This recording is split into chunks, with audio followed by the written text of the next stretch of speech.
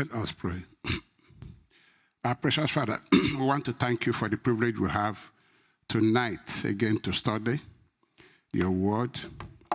We trust you, merciful Father, that by your Spirit you will teach us and open our eyes to understand.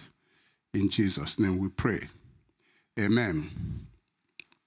So we are still on our study on prayer first, and we're talking about things we need to know about prayer. And then the direction we're going is not a traditional way that people teach on prayer, because they focus on faith, focus on this. But the Lord is leading us in a different trajectory. And I've begun to see what he's doing is he's preparing us for 2024.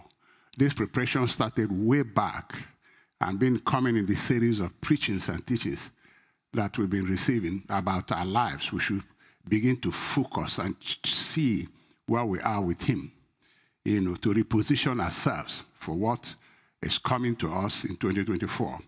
So last week we were teaching that we need to focus on the primary will of God for us as we pray this season, which is to conform to the image of Christ, to be like Christ, to let Christ in us break forth, to manifest his life. Christ in us needs to break forth, needs to break out, to manifest his life and his light to the world around us that lies in darkness. Christ is the light of this world.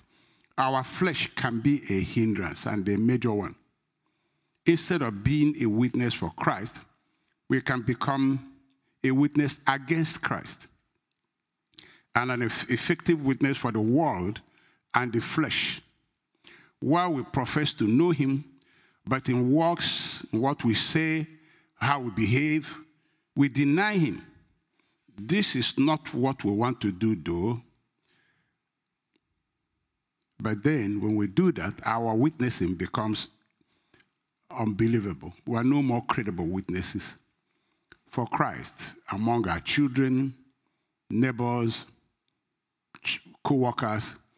We may not even realize that they've stopped taking us serious. They have since stopped taking us serious. We can't be boozing all over the place, shouting scriptures. They're not taking us serious anymore. And then the tragedy is what we do to our children. What we do to our innocent children that God blessed us with.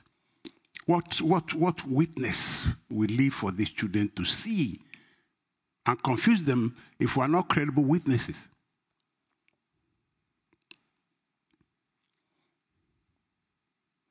And then people really wonder, as they look at some of our behaviors, what credentials we really have left as Christians. So Titus said, Titus 1:16, they profess that they know God, but in works they deny him, being abominable and disobedient, and unto every good works reprobate. Disobedient, unto every work reprobate. They don't have any plans to change. Just forget it. Any effort to change is a lukewarm attempt. It's not even geared towards achieving result. But this is the time, as the year draws to an end, that we need to really begin to look at ourselves and ask ourselves, whose image am I displaying? Whose image are you displaying? Whose image are you displaying? If that is the primary will of God, that Christ be seen in us, revealed through us, I think at the year ends, we should really take a look again at where we are in this plan of God for our lives. So David said in Psalm 139:23, search me, O God, and know my heart. Try me and know my thoughts. Because God sees us for real. Know my thoughts and see if there be any wicked way in me, and lead me in the way everlasting. David understands that we as human beings, we give ourselves pass mark very easily. But he knows that the only person who can tell us exactly how we are is God. So at this point, as the year is drawing to an end, we should be able to really go to the Lord and say, I need a checkup from you. Lest I'm deceiving myself. So as we pray for our needs, we should pray for our needs, we need to understand that this stands out primary for every Christian. In the mind of God, in the book of God, in the word of God, in the scripture, this stands as primary. But not many people care. Not many people care. But unfortunately, it affects you and I directly. If we're not reflecting the image of Christ, something else is wrong and it's not good for us. James 4:4 say, you adulterers and adulteresses, know you not that the friendship of the world is enmity with God? When I'm a friend of the world, the Holy Spirit says, I've made myself an enemy of God. Does it not directly affect me? When my passion is for the things of this world, and I rationalize them, and my platform supports, the platform I support is the same thing the devil is churning out in the world. I'm even protecting them, really fighting on the side of the enemy, the God of this world. Whatever they do, I love. Man, I can't love them enough. They are my standard.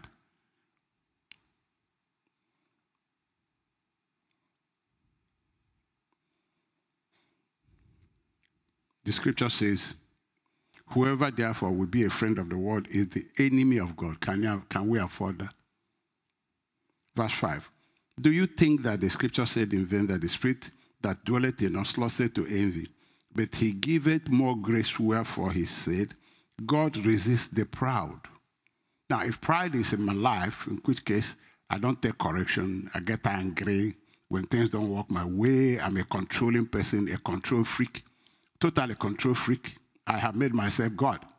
Everybody must obey me, bow to me. If you dare not do what I said, you get my trouble. And I can sulk for weeks and months because I didn't get my way. I can cause trouble. I'm exalted, highly lifted up.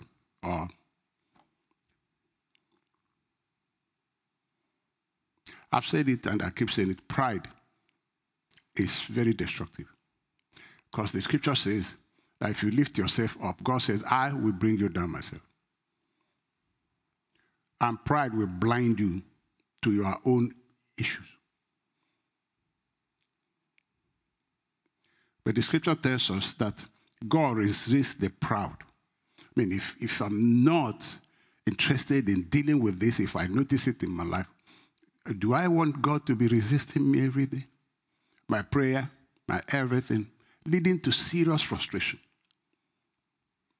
Leading to serious frustration. There is the scripture that talks about the law of the spirit of life in Christ Jesus, the law of sin and death. One day, if the law will lead me, we'll talk about it. You see, when you violate these laws of sin and death, you are inviting death. You are inviting it. Because the scripture says, if you follow the flesh, you shall surely die.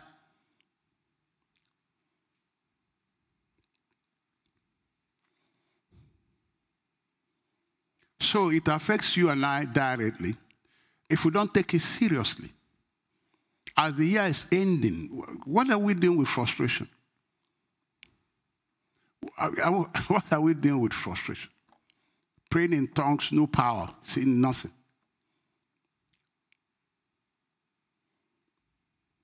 Hebrews 12:1. Therefore, since we are surrounded by such a huge crowd of witnesses to the life of faith, said it last time, mark that in your scripture. They just live by faith, not by them means.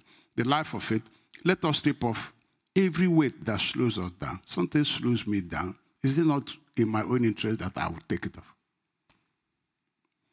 Especially the sin that so easily trips me up.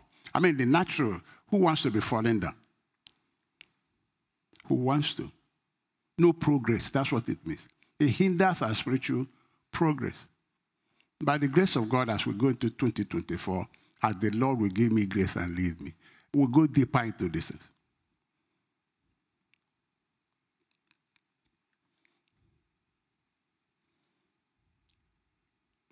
1 John 2:11. But he that hated his brother is in darkness. Brethren, if I refuse to forgive you, I put myself in spiritual darkness. There is no revelation coming. That's darkness. There's no revelation coming. There's no faith coming. And the shield of faith I can't build up. And there's no victory coming. Is it not wisdom that I should do away and forgive quickly, and get out of that rut? But he that hated his brother is in darkness, and walketh in darkness, and knoweth not whither he goeth, because the darkness hath blinded his eyes. Have you seen people do things and talk, and you're wondering, is there anything wrong here? And they think they're smart and awesome. There's darkness there. It does not have the ability to see that what he's doing and what he's saying is not spiritual, right?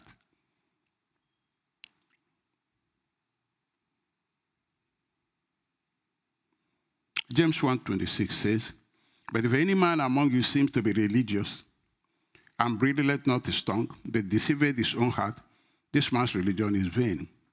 When we spew whatever comes out, all in the name of anger, when we have no more control over our tongue. The Bible says that religion is waste of time. You see how these things really affect us. When you notice that you are lying, you are lying all the time. And brethren, let me even stop here and make a comment. If you have a compulsive behavior, you are compulsive, it takes over your life. It might be demonic. Are you contracted this somewhere, somehow? It might be. I'm not saying always it is, but it might be demonic. And then whether it's demonic or not, these are the things you should go to God in persistent prayer. Persistent prayer. He will guide you out of it. He will teach you. He either give you scriptures to believe, or he will tell you this why is not going on. And sometimes, listen to me, sometimes God has given you instruction way back. Go and do this. You didn't do that, and that's the reason that thing is persisting. You didn't do that. 5 years ago, 2 years ago, you rationalized God out of it, but he didn't know he was solving a problem for you.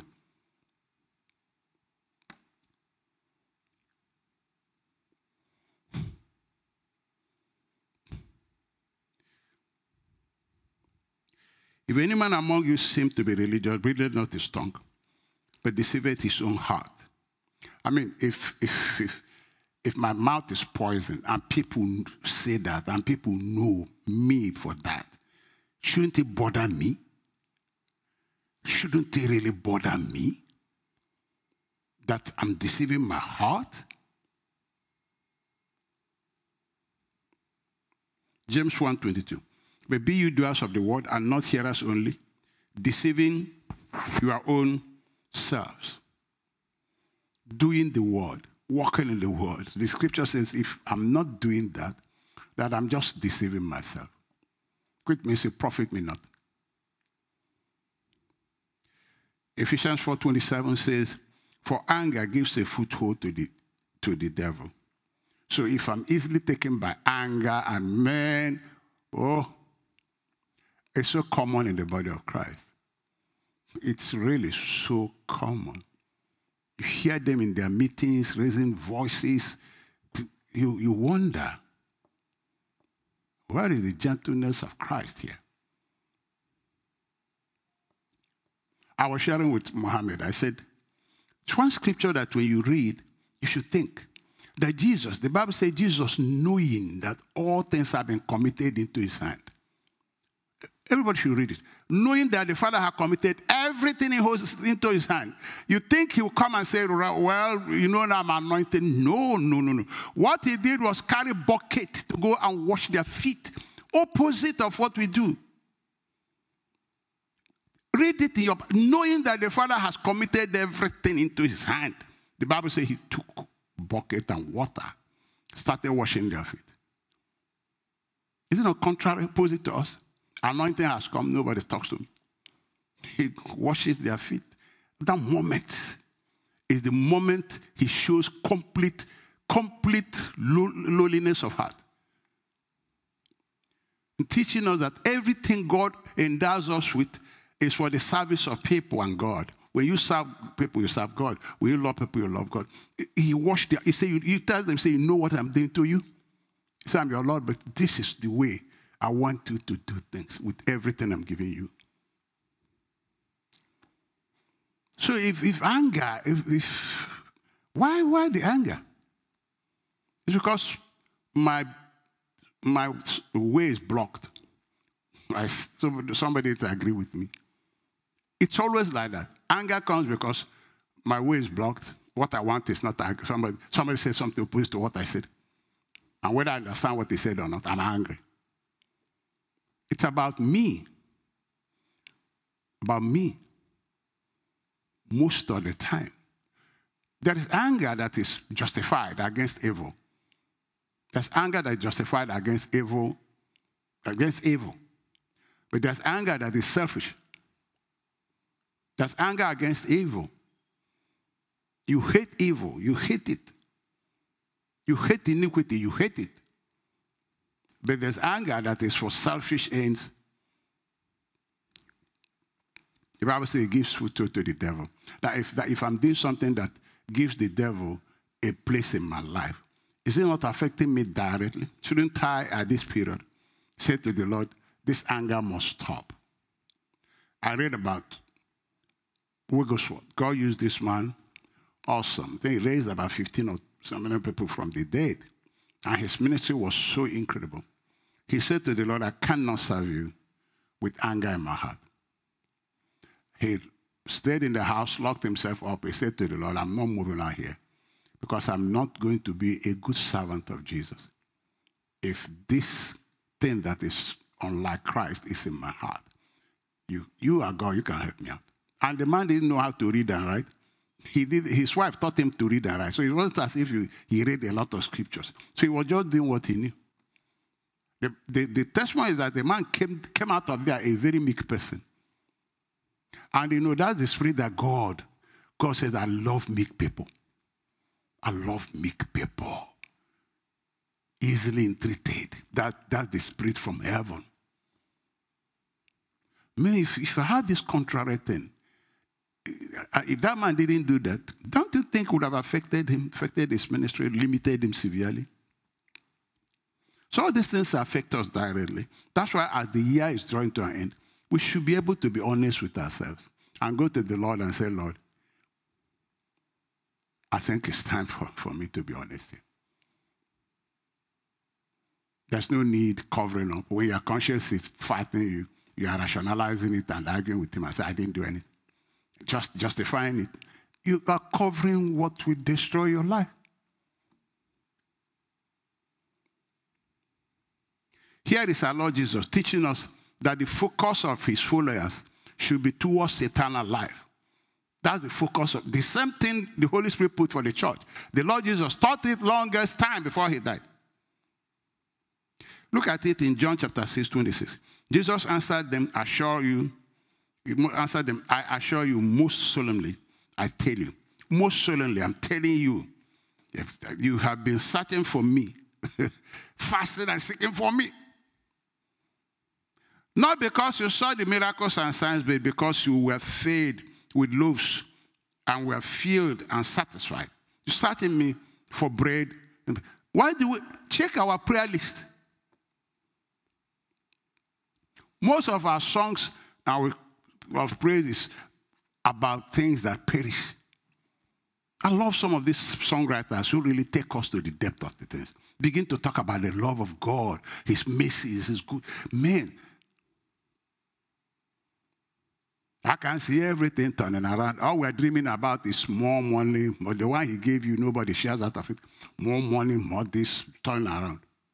And most fellowship will run around with miracle, miracle. Some of them, they don't even know miracle they are looking for. Miracle, miracle, miracle.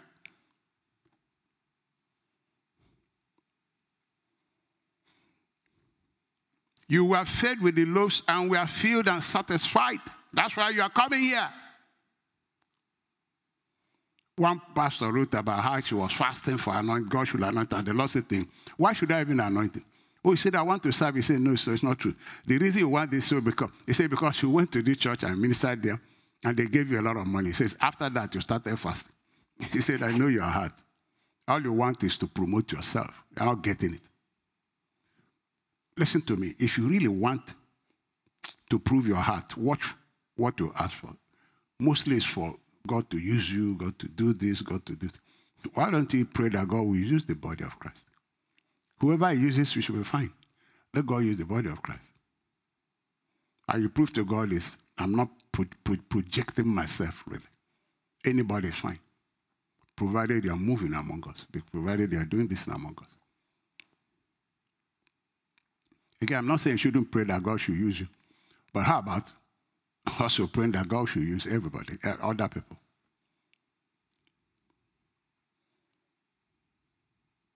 And here is what our Lord said. Stop toiling and doing and producing. Stop toiling. Stop doing. Stop producing for the food that perishes and decomposes in the using. But strive and work and produce rather for the lasting food which endures continually into life eternal. Jesus said, hey, I came to give you life. That's the key thing. Work towards that. That this life produces in your life. It says, which endures continually unto eternal life, the Son of Man will give. This is what I came to give you. The Son of Man should give, furnish you. That for God the Father has authorized and satisfied him. Put his seal and endorsement upon him. I came to give you life. That's more important than all these other things. Don't follow me for all these things. When you check in with me and then you begin to manifest my life, you can begin to enjoy my authority and my power. You can speak things into being. You start acting naturally. You start acting like me. Because I can inspire you. You start acting in the spiritual realm where miracles take place. I remember I was reading John G. Lake. I read after John G. Lake. He talked about how they needed a sister in the church to come and do something. Nobody knew where he was. He said to them, let's connect heaven. I mean, that language is awesome. He said, let's connect heaven. And they said, Lord, we need this sister so.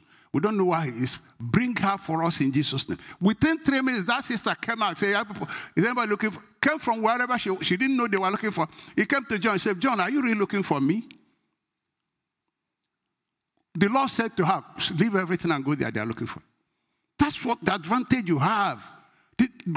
You live above the mundane, the powerless, and the limited. You live in the realm where there is faith that all things become possible. Your words become power like Samuel.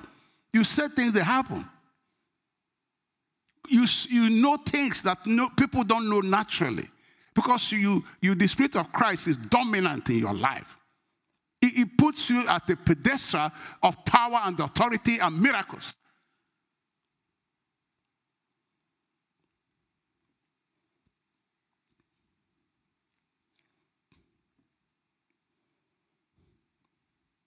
My mentor said, when I got my wife, the first wife I wanted to marry, the Lord, see how God works when you are really in tune with him. He said, I was going home after service, and the Lord said to me, look into the car. So I looked into there. That was the girl I was about to marry with another man. And the car was dark, but God put light. I was seeing that, committing immorality. The very girl I was about to marry, God said, look into the car. I looked in there and saw her. That it was dark in that car, but God put light. See the advantage. Man, it's incredible. He wouldn't have known. I think my wife read that story too. And it wasn't once. The next girl she wanted to marry, this girl, the same thing. And then when she got married, I knew I would have 2 children. a boy and a girl. I knew my wife had short life. Bible said the Holy Spirit will show you things to come. He said, I knew she had short life, and I started praying to God that I want her life extended. And God honored it. No sweat, no fasting, no struggle, nothing. Absolutely nothing. When a man is living in the spirit, he's a supernatural being manifesting the life of Christ. It's not just about character. It's about everything that Christ is, his power, his glory, everything he is. So this is why Peter followed though. John 6:8. Then Simon Peter answered him, Lord, to whom shall we go? Where are we going? What are we going? Thou hast the word of eternal life. This word you give, this word we're hearing, is the word that gives eternal life. We're not going anywhere because that's the thing that God wants us to pursue. And we believe and are sure that thou art that Christ, the Son of the living God. So where else are we going? That there did miracle there doesn't concern me. You have what I'm looking for. You have what you recommended. I'm following you.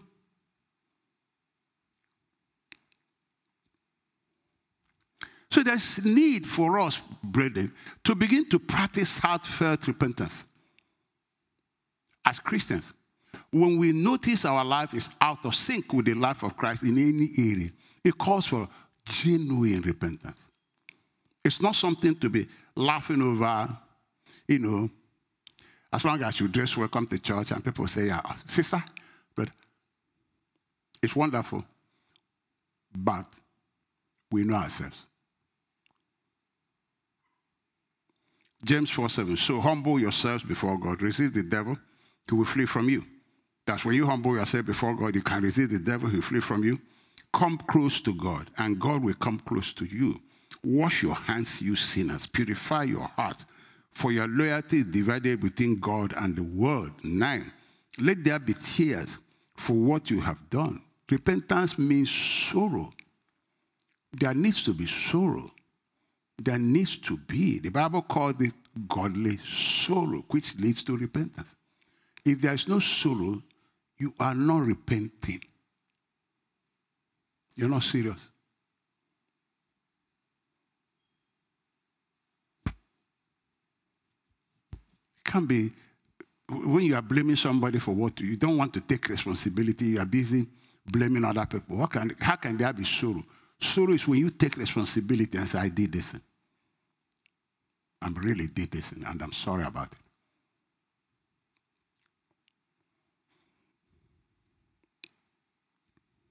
Godly sorrow.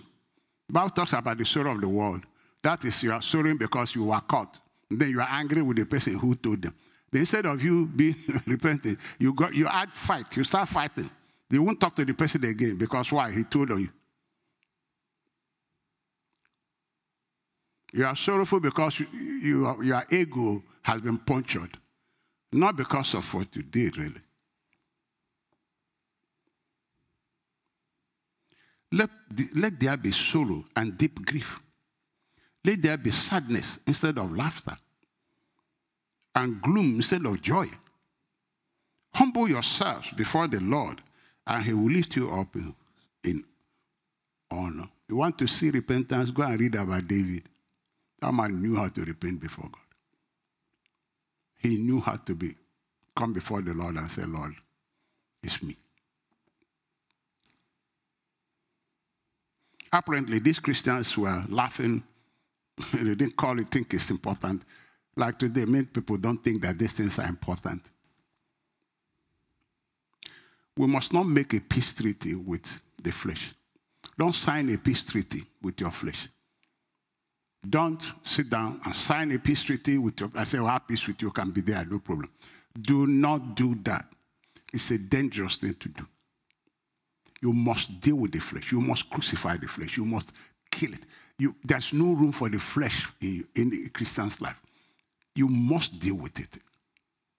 The Bible says we ought to crucify, put it to death by the power of the Spirit, power of Christ that works in us. Look at what the scripture tells us. 1 Peter 2:11. dearly beloved, I beseech you as strangers and pilgrims, abstain from fleshly lusts which war against your soul. It will destroy your soul. Cause people to backslide. I would say it weighs you down. It leads to, you follow the flesh, it says you shall surely, not whether, surely die. Surely. Surely.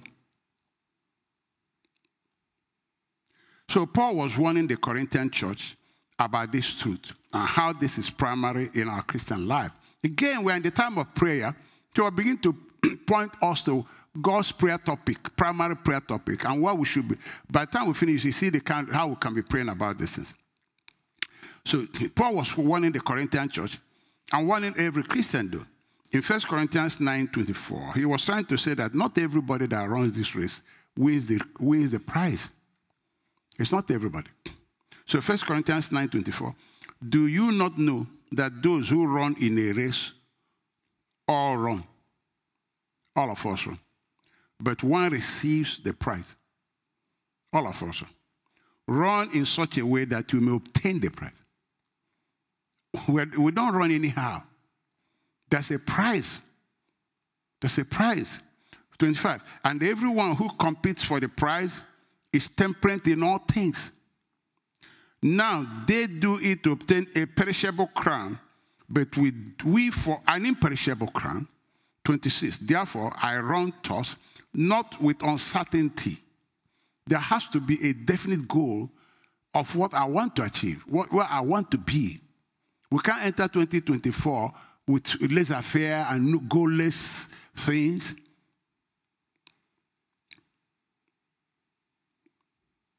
Therefore, I run thus, not with uncertainty. Thus I fight, not as one who beats the air. 27, but I discipline my body. I don't let my body do anything it wants to. I'm not going to let this guy do anything he wants to. My mouth is not going to ruin my life.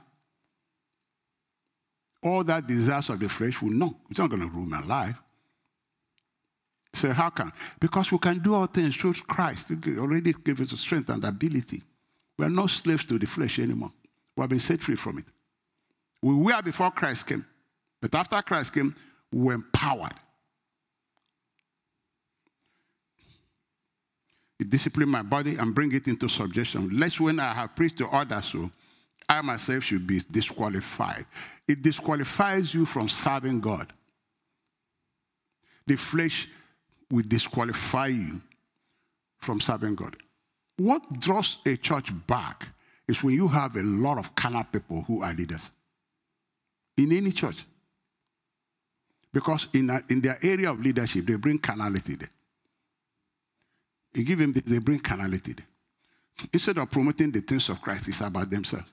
They're just fighting for who said this, who didn't say that, who said this.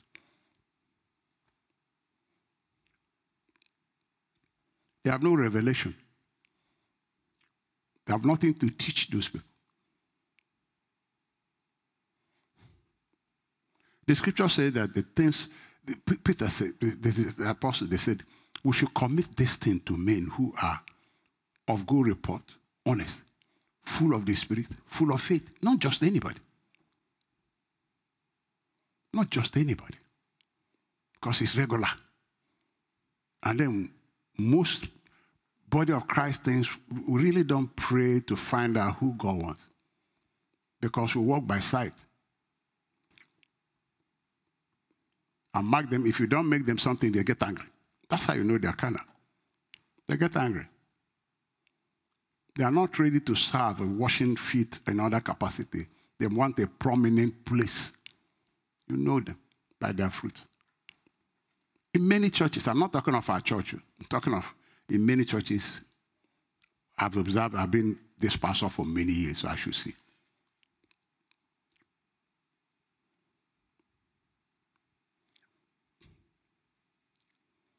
Paul said, I'll be disqualified because this is given to men of honest report, full of the Spirit and faith. If I am not of honest report and the flesh is ruling me, and I'm no more full of the Spirit and faith, I'm disqualified from serving.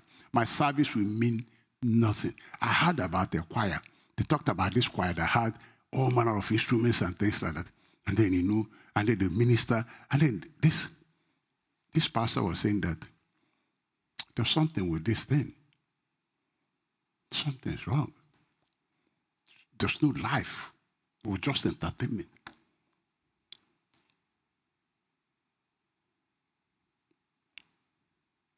Entertainment.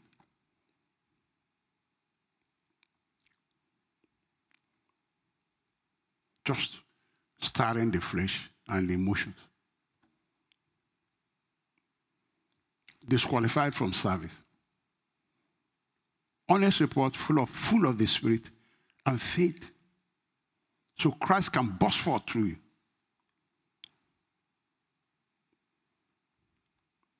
Matthew 7:21.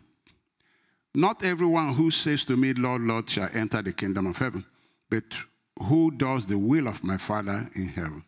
Many will say to me in that day, Lord, Lord, have we not prophesied in your name? Cast out demons in your name? Done many wonders in your name? And then I will declare to them, I never knew you all this while. Depart from me, you who practice lawlessness. You couldn't be controlled by my Spirit. You are not controlled by my Spirit. You are lawless. You are out of control. But they did all these things. They did that. Paul said, not everybody that runs is going to win this prize. 2 Corinthians 6:1. We then, as workers together with him, beseech you also that you receive not the grace of God in vain. Do not receive the gospel in vain and not win the prize. Then he gives an example with Israel. 1 Corinthians 10 from verse 1. It's a little bit lengthy, but it helps show us what we want to see here. Moreover, brethren, I do not want you to be unaware that all our fathers were under the cloud. All passed through the sea. All of them were under the cloud. All of them passed through the sea. All were baptized into Moses in the cloud and in the sea. Verse 3. All ate the same spiritual food. All drank the same spiritual drink. For they drank of that spiritual rock that followed them, and that rock was Christ. All of them. But look at what happened to them after all of this. In verse 5. But with most of them, God was not well pleased, for their bodies were scattered in the wilderness. After drinking all of this, he said, their bodies were scattered in the wilderness. They didn't get to where they didn't win the prize. So in verse 6, he said, now these things came for example, to the intent that we should not lust after evil things as they also lost it. He says, example to us. That they drank through this, they were baptized to Moses, all of them. But many of them, their bodies scattered there. They didn't get there. He says an example to warn us. Verse 11. Now, all these things happened to them as example, and they were written for our admonition, upon whom the ends of the ages have come. Therefore, let him who thinks he stands take heed lest he fall. And don't come and say, oh, this temptation is too much. He said, no. No temptation has overtaken you except such as is common to men. But God is faithful, who will not allow you to be tempted beyond what you are able. But with the temptation will also make way of escape that you may be able to bear it. So you can't say to God, oh, this temptation is too much. No, he said it's not an excuse at all. God is faithful. It's if you want to fall for it. But say God is faithful. He will not let you go beyond what you can bear. He will make a way of it. He said, remember, all these people, they went through the sea, baptized into Moses, ate the manna, drank of that water. And he's telling us, okay, we'll read about it. Exodus 17:3. And the people thirsted there for water. And the people murmured against Moses and said, wherefore is this that thou hast brought us up out of Egypt to kill us, and our children and our cattle with us? And Moses cried unto the Lord, saying, what shall I do unto these people? they be almost ready to stone me. The Lord said unto Moses, go on before the people.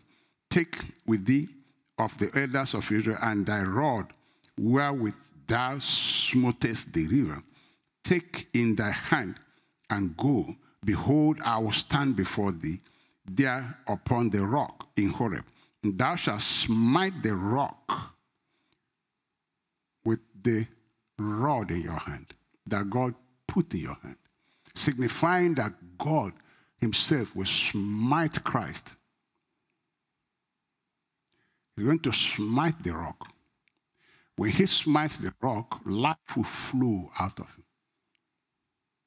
It's when he died that we died and he rose, we rose. If he didn't die, if he was not smitten, we won't have life. We won't have life. That was when Moses did the thing twice. God said, you are done. You are done. It's once. Affliction cannot arise twice, once. And the Lord said to Moses, go on before the people and take with thee the elders of Israel, so they are witnesses. And thy rod, wherewith thou smoothest the river, the thing I use for miracle, take it in thy hand and go. Behold, I will stand before thee there upon the rock in Horeb, and thou shalt smite the rock, and there shall come water out of it, that the people may drink. And Moses did that. So in the sight of the elders of Israel, he called the name of the place Massa, Meribah, because of the chiding of the children of Israel, and because they tempted the Lord, saying, is the Lord among us or not? So when the Lord said they tempted me, saying they are doubting me. So now we too have also, we drank of the same water. This is, the church is trying to demonstrate that Christ will be smitten by God, and then water, life will come out of him. It's through death that we are saved. So 1 Corinthians 12:13 says, for by one Spirit we all baptized into one body, whether we be Jews or Gentiles, whether we be bond or free, and have been all made to drink into one Spirit. From Christ we got life. We have been baptized into one body. We become one body, the body of Christ. All of us. So you say this one is to also.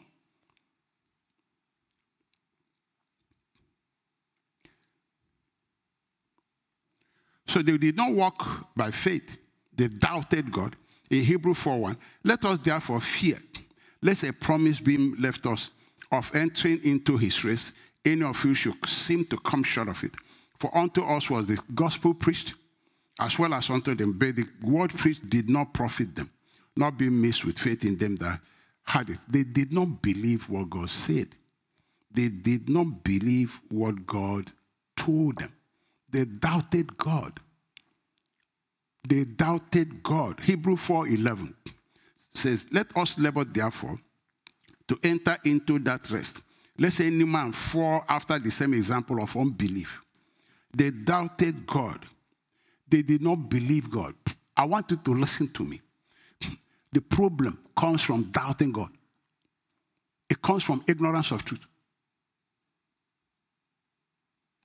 An entire church was drifted away from walking in the Spirit, walking by faith, into walking by the flesh. And listen to me, church. When you don't walk in the Spirit, you walk by the flesh, you produce the works of the flesh. It's natural. You are going to produce it. You will. Because what you produce is works of the flesh. If you don't want to produce work of the flesh, you walk in the Spirit and produce the fruit of the Spirit. You can't mix them. Either this one is working in your life or this one is working in your life. An entire church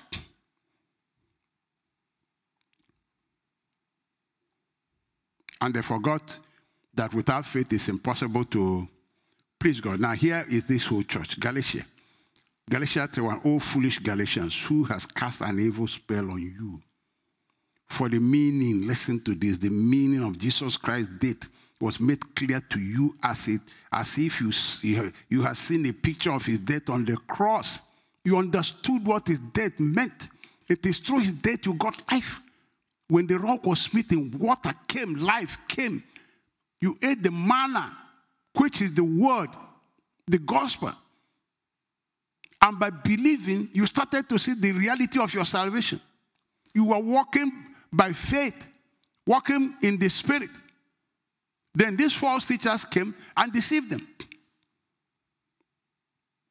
Verse 2, let me ask you this one question. Did you receive the Holy Spirit by obeying the law of Moses? Of course not. You received the Spirit because you believed the message you heard about Christ. That's how you receive the things of the gospel.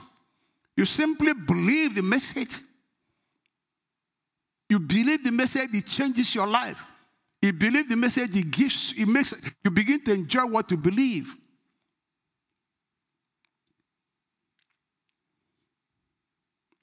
How foolish can you be after starting your Christian lives in the Spirit, walking in the Spirit? When you talk of spirit realm, you're talking of faith because it's a realm you don't see. Faith. But when you talk about the carnal and the natural, you're not talking of faith. You're talking about what you see. And it is all these things that we're talking about that is affecting the Christian life is from the flesh. It's not of the Spirit.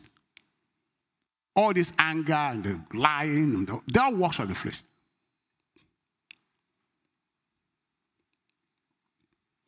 Hypocrisy. All of them work of the flesh.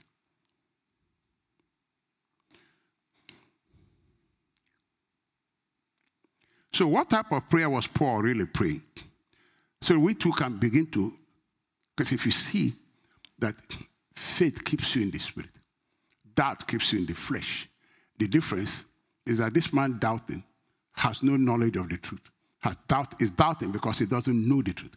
This person believing knows the truth. You shall know the truth. The truth will set you free. This person is walking in knowledge. This person is walking in ignorance. He started doubting whether it's true or not. So it's not sure. So he doesn't know that.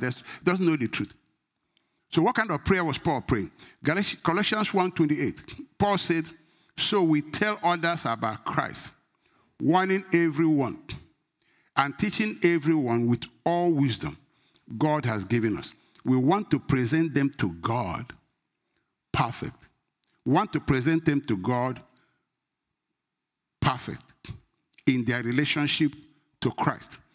Let me read it again. We want to present them to God perfect in their relationship to Christ. Perfect in their relationship to Christ. Perfect in believing who Christ is, what he did in their life, everything that he did on the cross, in their relationship to Christ. That is why we work and struggle so hard, depending on Christ's mighty power that works within us. In their relationship with Christ, so they can depend on him, so they can rely on him, so they can walk and believe the things they don't see that he did for them, so that his Spirit will burst forth, will manifest through them. Chapter 2, verse 1. Remember that this was not written in chapters. People put chapters to make it easy for us for reference. Now, chapter 2, verse 1 says, I want you to know how much I have agonized for you. It's still talking to the same church. How much I've organized for you and for the church in Laodicea and for many other believers who have never met me personally. I want them to be encouraged and knit together by strong ties of love. I want them to have complete confidence that they understand God's mysterious plan, which is Christ himself. That's how they can have a perfect relationship with Christ, where they understand God's plan consummated, completed for them in Christ, for their own glory, for their own life, for their own safety, for their own freedom. Perfect relationship in Christ comes from understanding God's mysterious plan, which is Christ himself. God has no other plan for you.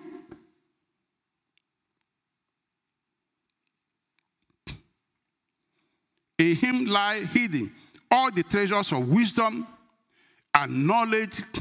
I'm telling you this so no one will deceive you with well-crafted arguments. In Christ lies everything you need to know. Everything you need to know.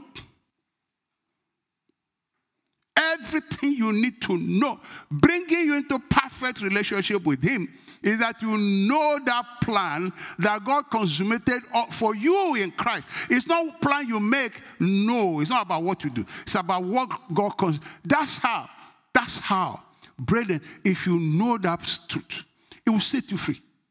There's no struggle. Freedom is your redemptive right. It's your redemptive right.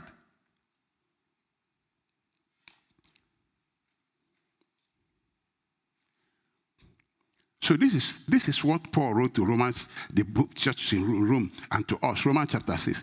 Let's just read it.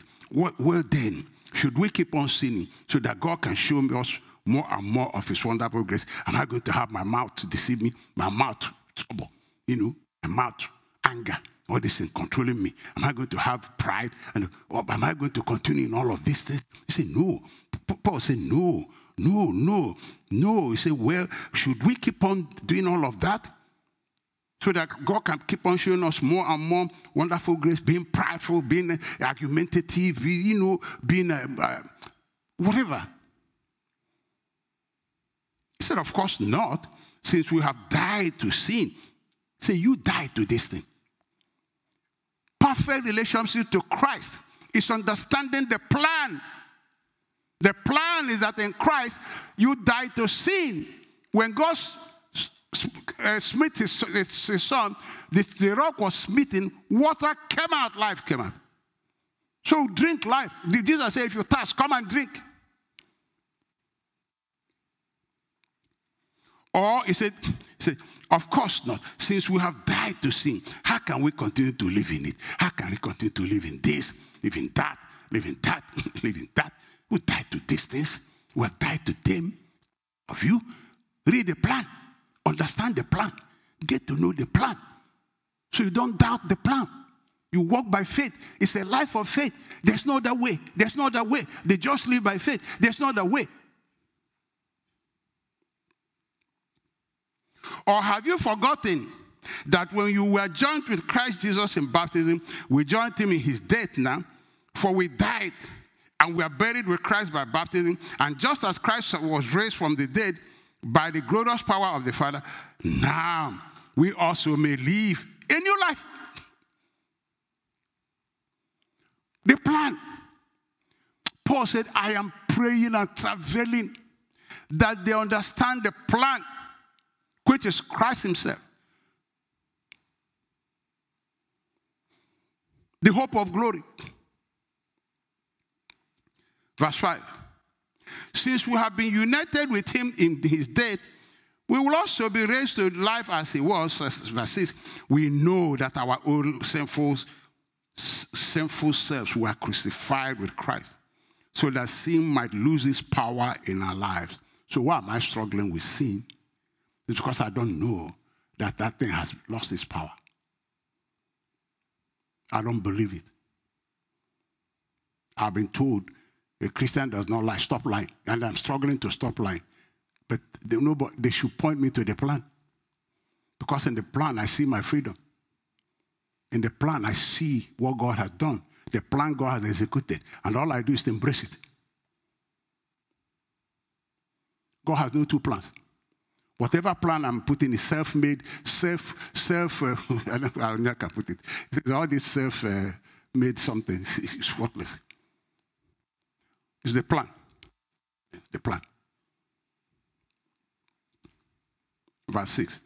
We know that our old sinful self was crucified with Christ so that sin might lose its power in our lives. We are no longer slaves to sin. For when we died with Christ, we were set free from the power of sin. Do you believe that? The plan.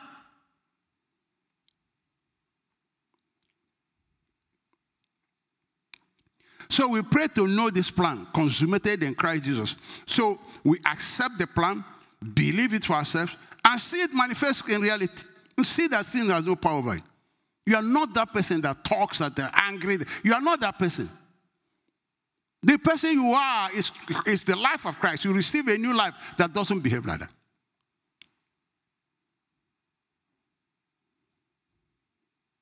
Colossians 3:10. And have put on the new man, which is renewed in knowledge. This change comes through knowledge.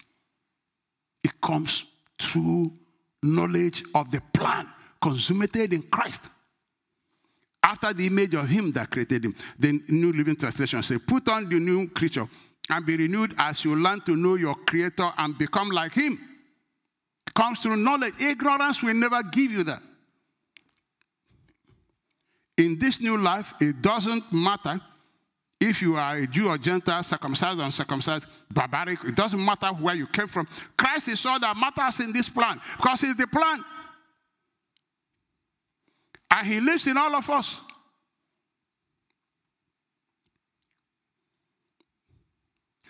Let's read Paul's example. 2 Corinthians 5:30.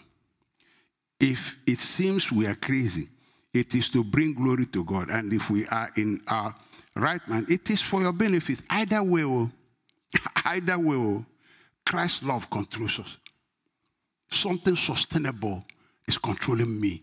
I am not holding on to the thing. If I'm holding on, I'll get tired. No, but that thing is holding me.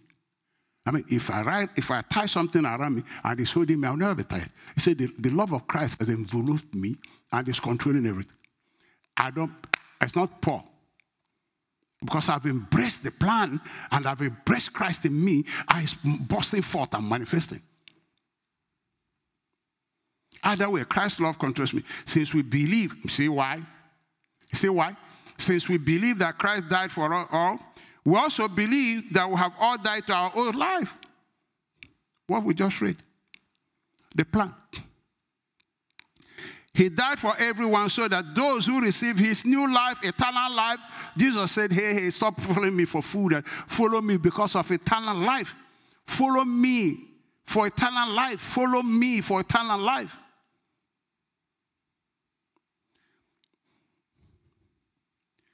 He died for everyone so that those who receive his new life will no longer live for themselves. See how they live? They no longer live for themselves. Why? Because Christ is selfless, is love. So the love of God. Love is selflessness. It's not selfish. Controls me. It's not by trying to be a good man, trying to be a nice person, improving my character. It's not character management. No, it's an entirely new life. It's Christ within me. That's what it is.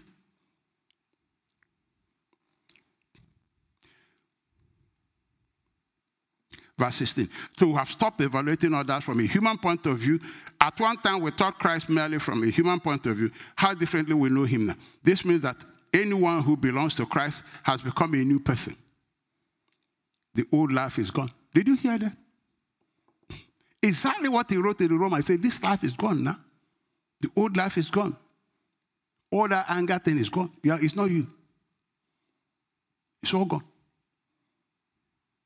It's all gone.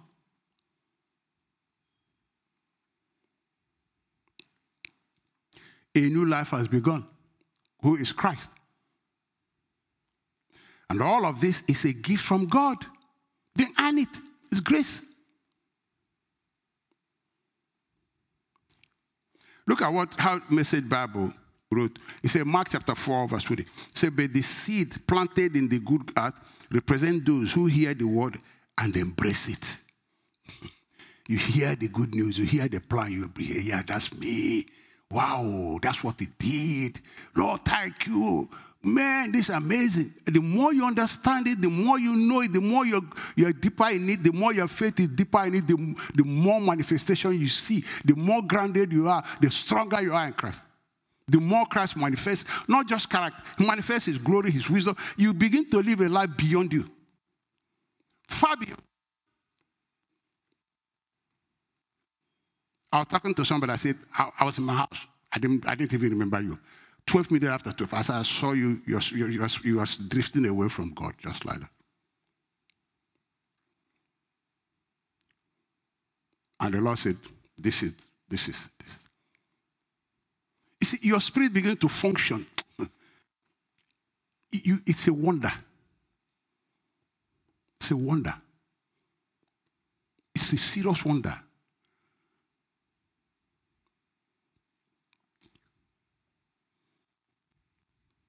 You embrace it. Embrace Christ. The supernatural, man, I don't know how to say. He is the power of God. Embrace the supernatural and live in that realm of his glory. All these mundane things, all these anger things, all this lying, and just the mundane, they have no glory, they have no value whatsoever. What are you doing with them? What does it do for your life? Romans 8:4. And now, what the law could ask for, but we couldn't deliver, is accomplished as we, instead of redoubling our own efforts, simply embrace what the Spirit is doing in our lives. Enter into his rest and embrace what he's doing, not what you are doing. That thing you are trying to do is plan B. God doesn't, you are not the one. Embrace what he did. Then he will make you what he will be. He will make you. You can't make yourself. You know, we say these things, but we don't really do them. It's sweet to talk about them. But to embrace Christ, it's a different ballgame. Because your flesh will fight you, the devil will fight you, all manner of things will come after you. Does it work? It doesn't work? No. It's by faith and it works. If you are persistent. See, the main reason that the church sins, I'll show you. 1 Corinthians 11:29. It's ignorance. Any problem in the life of a Christian, the answer is the truth. The day he knows the truth about it, that truth works. The scripture says, my people, not other people, my people are destroyed for lack of knowledge. The reason the church was sinning is ignorance, nothing else. 1 Corinthians 11:28. But let a man examine himself, and so let him eat of the bread, drink of that cup, 29. For he that eateth and drinketh unworthily, eateth and drinketh damnation to himself. Why are they doing that? Not discerning the Lord's body. See, that's why they're doing all of it. It's the Corinthian church, they come for Holy Communion. They get drunk. They'll be fighting over it. It's like, and Paul said, they don't know where they are. They don't discern the body of Christ. It's not talking about the bread being the body that you eat, no. Because look at 1 Corinthians 10:17. For we being many are one bread. It's a metaphor. The word bread is metaphorical. He said the whole church is one bread. Are we eating ourselves? He's using bread as a metaphor. It's one bread and one body, for we are all partakers of that one bread. We are bread, his bread. It's metaphorical. That we have the same body and we're sharing the same life of Christ. The same life of Christ.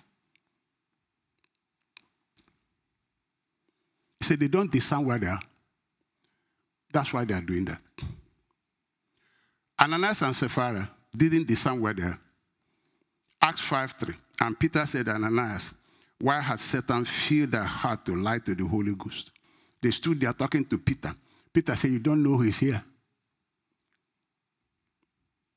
And to keep back part of the price of the land. Why it remained, was it not their own?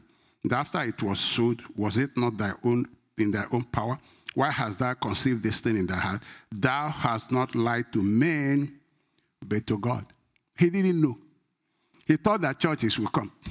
Like people behave to do. If churches will come and do whatever they like. Paul wrote to his son, he said, when you go to that church, be careful. There's Spirit of God there. Don't go there and be behaving anyhow. 1 Timothy 3:15. But if I am delayed, I write so that you may know how you ought to conduct yourself in the house of God. Know how you conduct yourself there. Which is the church of the living God. The pillar and ground of truth. My son, don't go there and behave anyhow. Timothy. It's a gathering. The Spirit of God is there. The Spirit of Christ is there. Angels are there. A lot of people don't know it.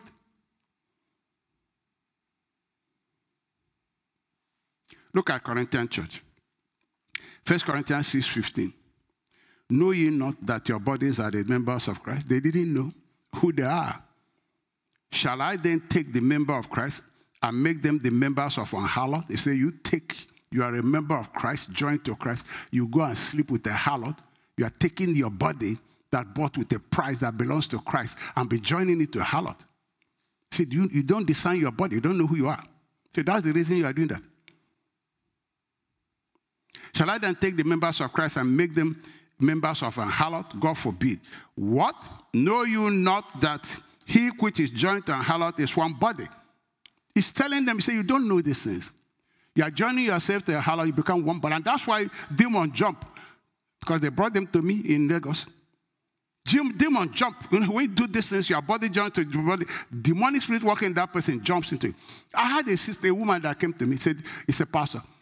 I had immorality with somebody, and from that day, I started to have brain seizure. The man was having brain seizure. It stopped in him, started happening in me. Pastor Tunde brought her to me. He said, the man's zone stopped. I took over the problem. I said, yeah, that spirit moved into your body.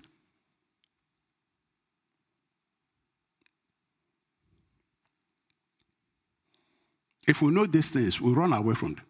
They're destructive. For two, they say, shall become one flesh. You become one flesh with her now, with him now. So the spirit in this body, it's one flesh. You become one flesh. I'm not saying it happens all the time, but it does happen. Verse 19. What? Know you not that your body is the temple of the Holy Ghost, which is in you, which you have of God, and you are not your own, for you are bought with a price. Therefore, glorify God in your body and in your spirit, which are God's. See, they don't know this. The reason they are doing this is ignorance. They think, I was just born again. Me, I'm born again, though. Sha. Born again. Praise the Lord, sister. Bro, born again. Don't understand what it... They don't know the plan that was consummated, and how that plan has lifted them out of shame to glory, that they are carriers of divine presence. Carriers of divine presence. Think of it, people. Carrier of the Holy Spirit.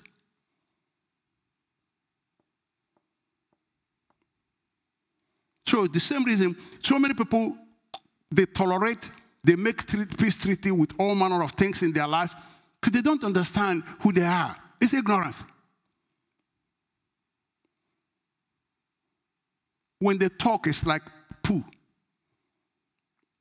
I'm telling you what it does to even our children, people around us. When we get angry, it's like the world will collapse. What spirit is that? Because people are ignorant. Jesus said you don't know the type of spirit you have. That's why you are calling for fire. You don't understand.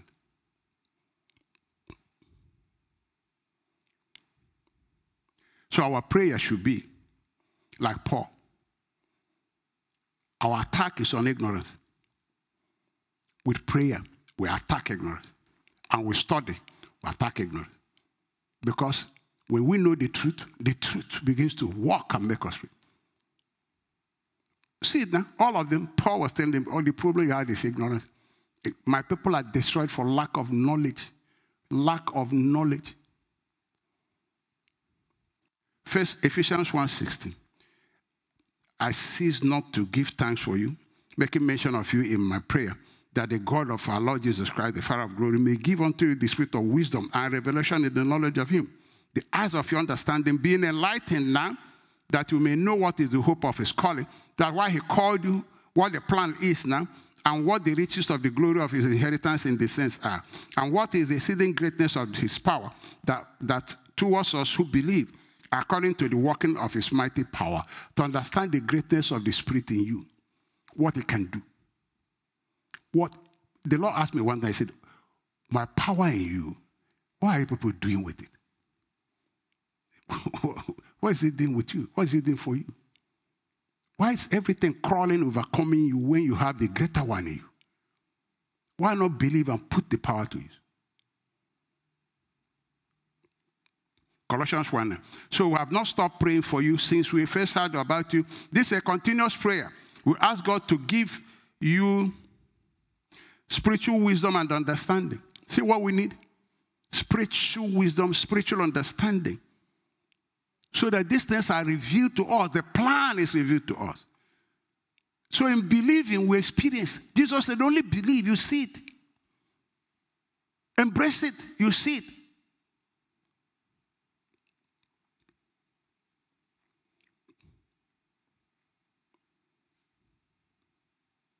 Then the way you live will always honor and praise the Lord now.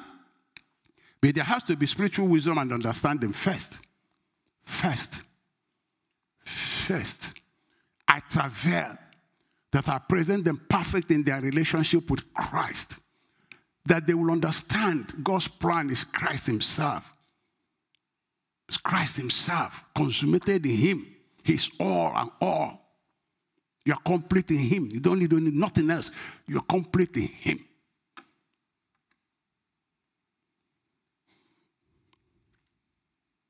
Let me read it again. So we have not stopped praying for you since we first heard about you. We ask God to give you complete knowledge of his will and to give you spiritual wisdom and understanding. Then the way you live will always honor and praise the Lord, and your life will produce every kind of good fruit. You see how it works? Through revelation.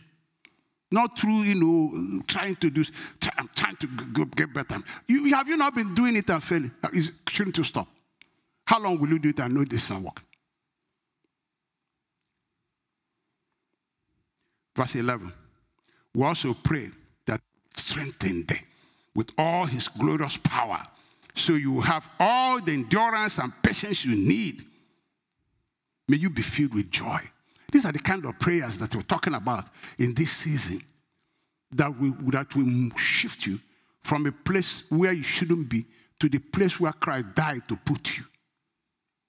A place where you experience the reality of the kingdom that is in you, and the kingdom to which you belong, under the spirit that is in you, and you begin to have intimacy with him. And we can only be renewed by the renewing of our mind. It's not by force, it's not by power, it's not by might. It's only by the Holy Spirit. Praise the Lord. Let me go and teach about healing. About healing. Well, talking about healing, we need to understand that we need to fight the good fight of faith and resist the devil. You must know what you are facing. It's the devil. You must know it. If you don't know it, you are not going to really fight effectively. You must be convinced that this is the devil, this is Satan, this is the devil. You must be convinced. Acts 10:38. How God anointed Jesus of Nazareth with the Holy Ghost and with power, who went about doing good and healing all that were oppressed of the devil. All of them were oppressed of the devil. All of them. For God was with him. That same Jesus is in you. That same Jesus has taken residence in you. And has given you the authority to use his name. He has given you that authority, sealed in the covenant of blood, that all he has is yours. Use my name. Go deal with it.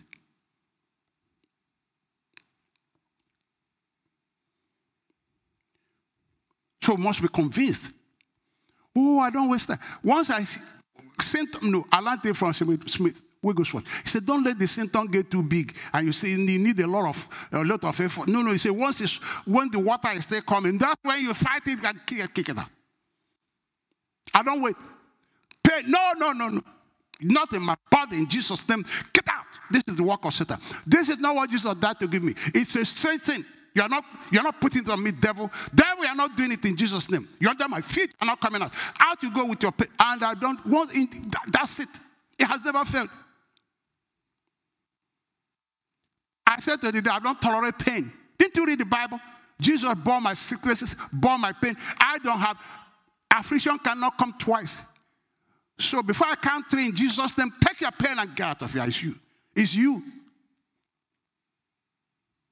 I reign over you. You're under my feet. You're not coming out there. You're not crawling out of there.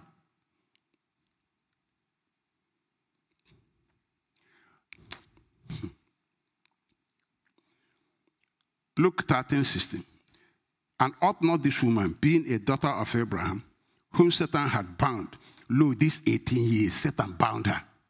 Jesus said, you ought not to be loose from this bond, this Sabbath day. Jesus said, shouldn't Pastor Chinedu be free today? After all I did, took his sickness, he should be free now. He ought to be free. Ought not this woman be free? Why Jesus said to you? He said, because you have a covenant of healing with God. God said to Israel, I'm the God that healed thee, and I shall take sickness out of you. I'm the God that healed thee. He says, look at what she said. Being a daughter of Abraham, is she not in a covenant with Abraham, covenant with God through Abraham? Covenant of healing? That's what Jesus said. He said, and ought not this woman, being a daughter of Abraham? That's the reason. That's the reason. There's a covenant that God said, I can't break it. I'm your God that healed thee. Whom Satan had bound, lo, this 18 years, be loose from this bond on a Sabbath day. Shouldn't she be free? Is she not a daughter of Abraham under a covenant? There's not even, oh man.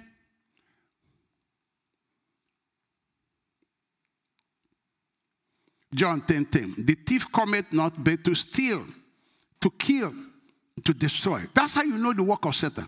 Don't let anybody deceive you. Anything that comes to destroy, anything that comes to kill, anything that comes to steal, it's not God. It's the devil. It's not God. It's the devil. Our Lord Jesus told us, that's how you know the ministry of the devil, and you know my ministry. What is his ministry? Look at that. He says, I am come that you might have life. Didn't come that you should die. He came to have life, have it more abundantly. Didn't come that I would die. He came to give me life.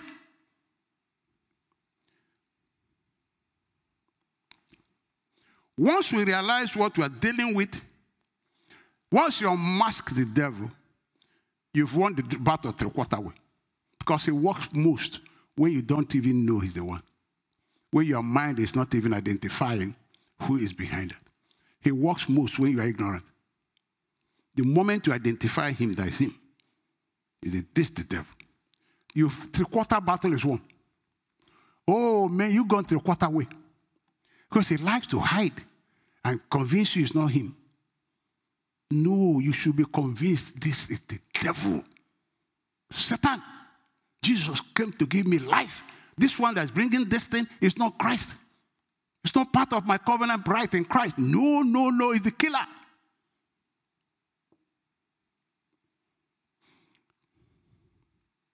Psalm 1:4. He will cover you with his feathers. He will shelter you with his wings. And listen to this one. His faithful promises. His faithful promises are your armor and protection. Oh, man. Hebrews chapter 6. It says, my word is my oath and my promise. He said, I want to convince those who are run to me for refuge that this word is infallible. It does not change under any circumstance. He said, by oath, God swore. He said, my word is oath to you, to convince you, you that run to me, to hold me in your circumstance, to convince you that this word doesn't change. Nothing changes it. You can trust it. It said, Christ has gone in for you, secured it with him, with his blood on your behalf, connecting you so that this hope you have is an anchor that will hold you in time of trouble. Did you know the extent God went? Extent God has gone. He said, by two immutable things in which it's impossible for God to lie. Why did God do that? He said, I want to convince all of you that have run to me for refuge that my word is infallible. It's impossible for me to lie. Because I know what you are dealing with. My promises are your armor. Build a shield of faith with my word and protection. It will quench every fiery dart of the devil, no matter what it is.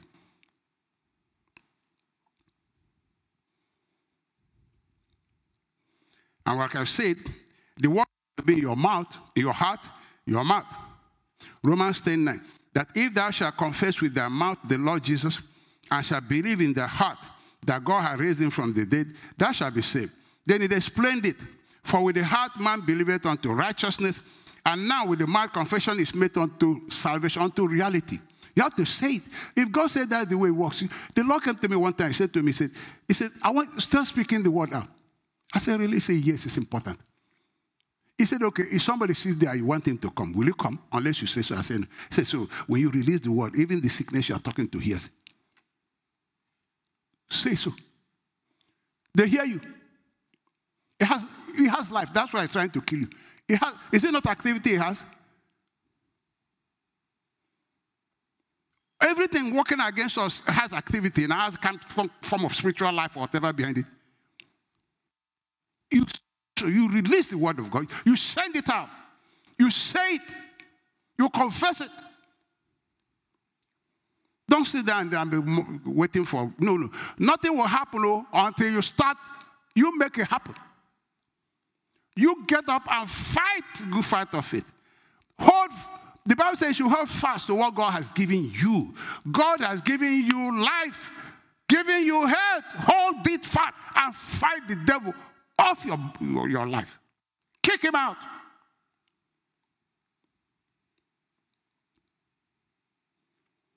For the scripture said, whosoever believeth on him shall not be put to shame. Yeah.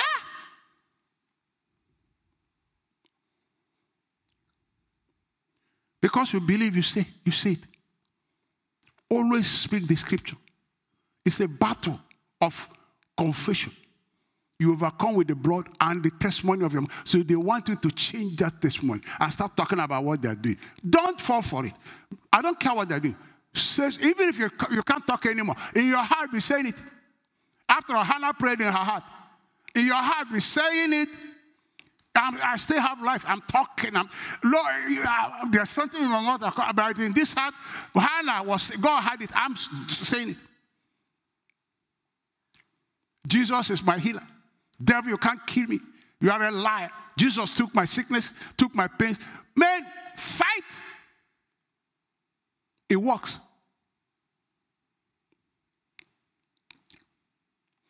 But you got to speak with authority.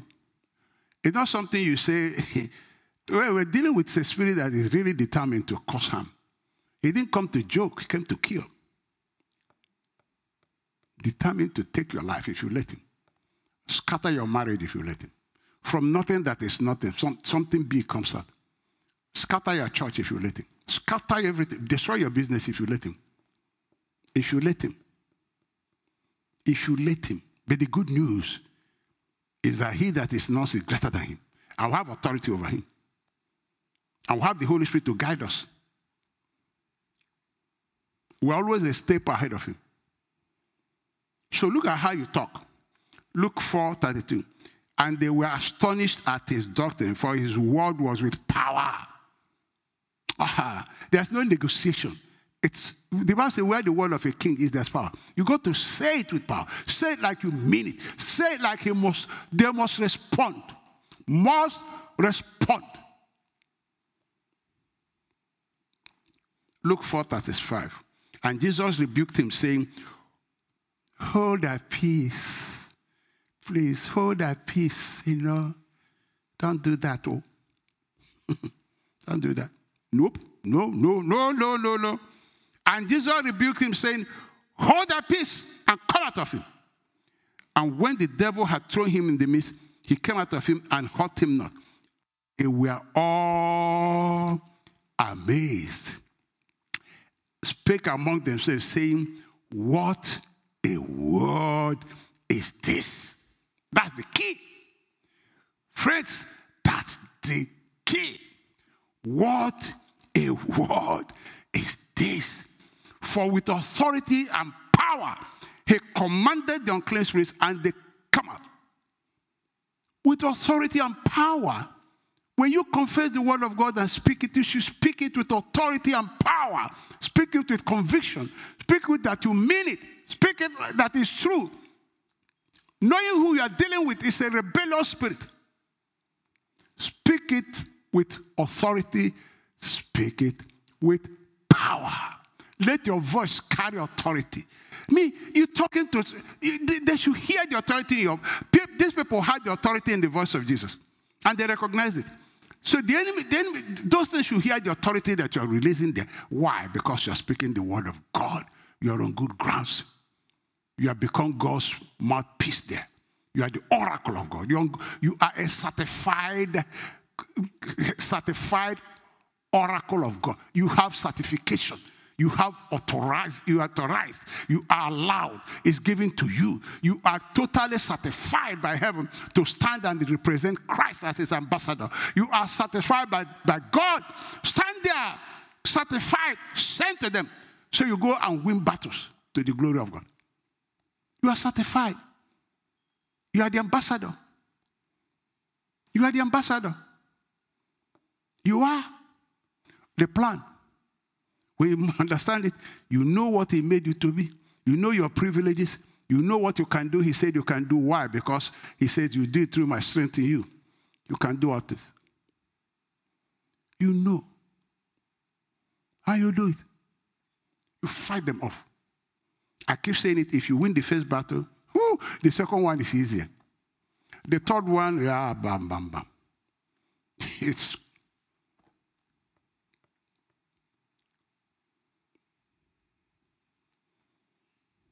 I don't forget our pastor, Pastor Udona, when he came to me.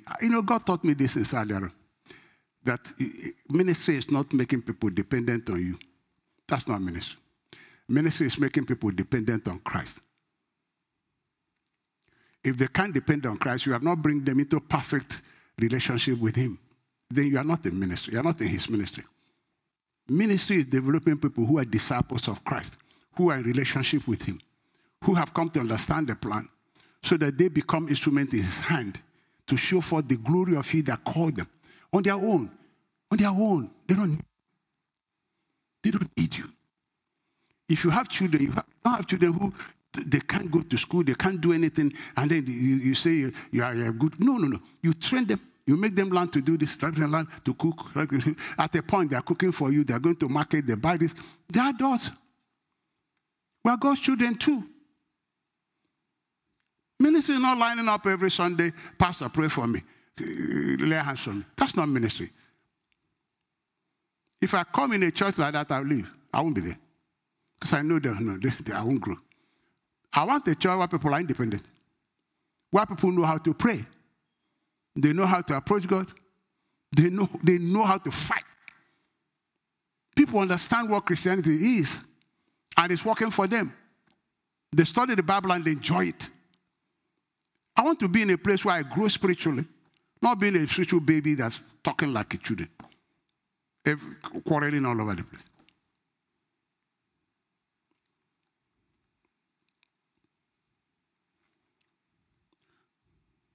So we speak with authority. We speak with power. You got to do it. That's the way Jesus did it. There's no other way.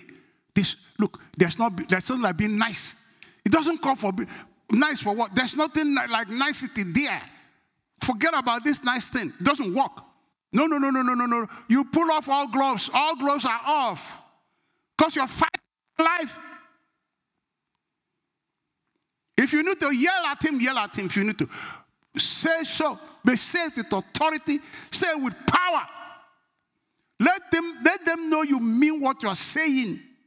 If they can detect that you are not, oh man, they are going nowhere. If they can ever detect from your voice, from your attitude, that there's a possibility that you are not really sure, they are not going nowhere. You have to leave the devil with no doubt in his mind that there is no chance for you stepping down. There's no chance. There's no one in a million for you to doubt this thing. Then he will know you mean it. He will respond. Your faith is your victory.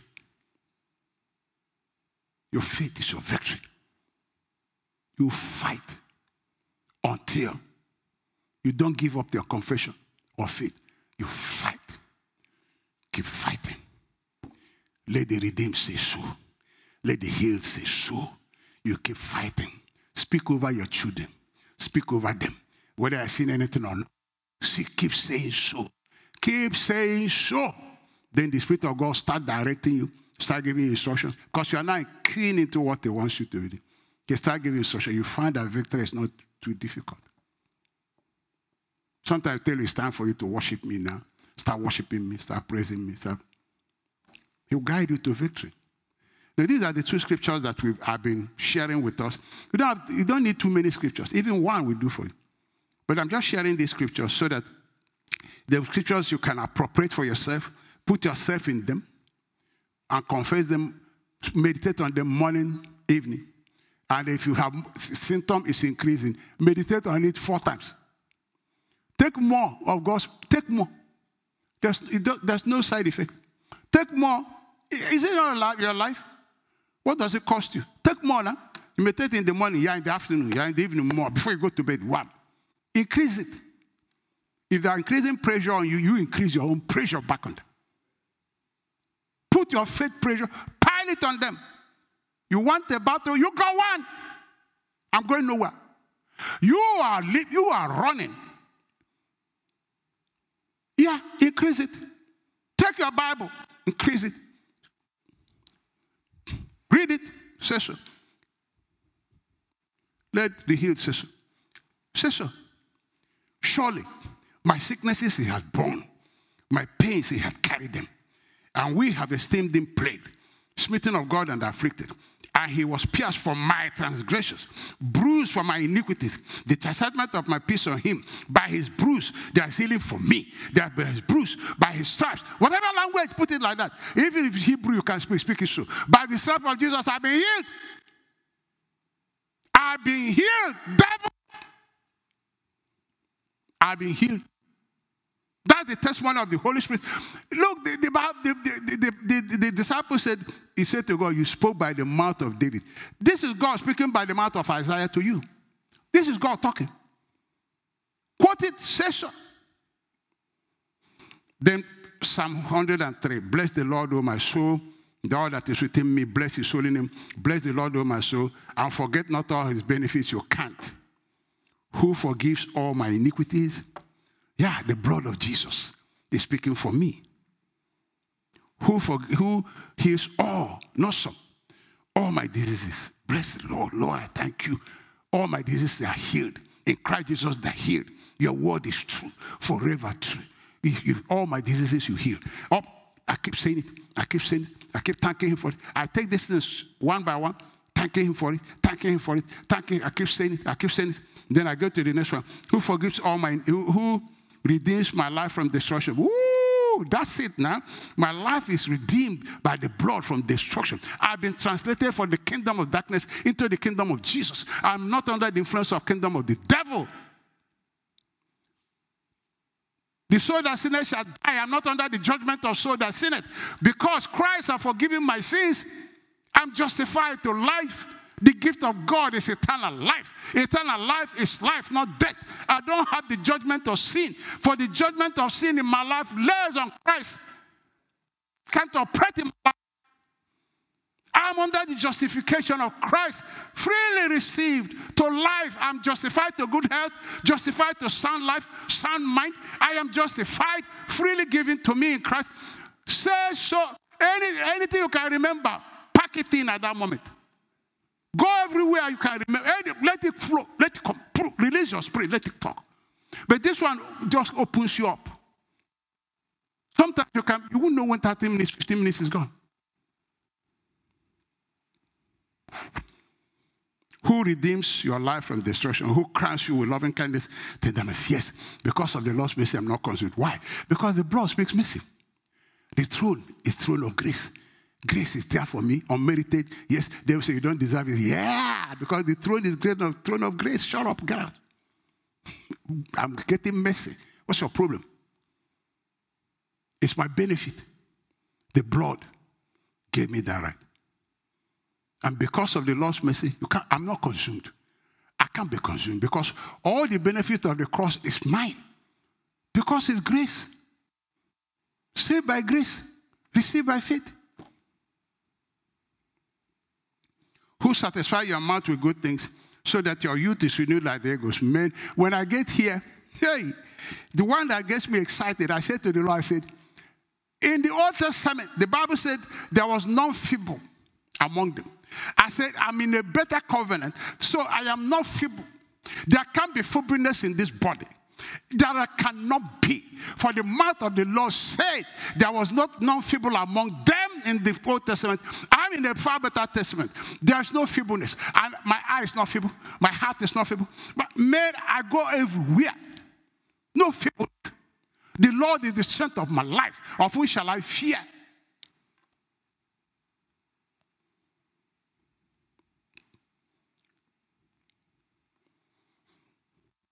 I pray that God will help us in Jesus' name. Let me pray. Precious Father, I just want to thank you for your word that has comfort to us, directing us, that we should focus on eternal life, which you died to give us.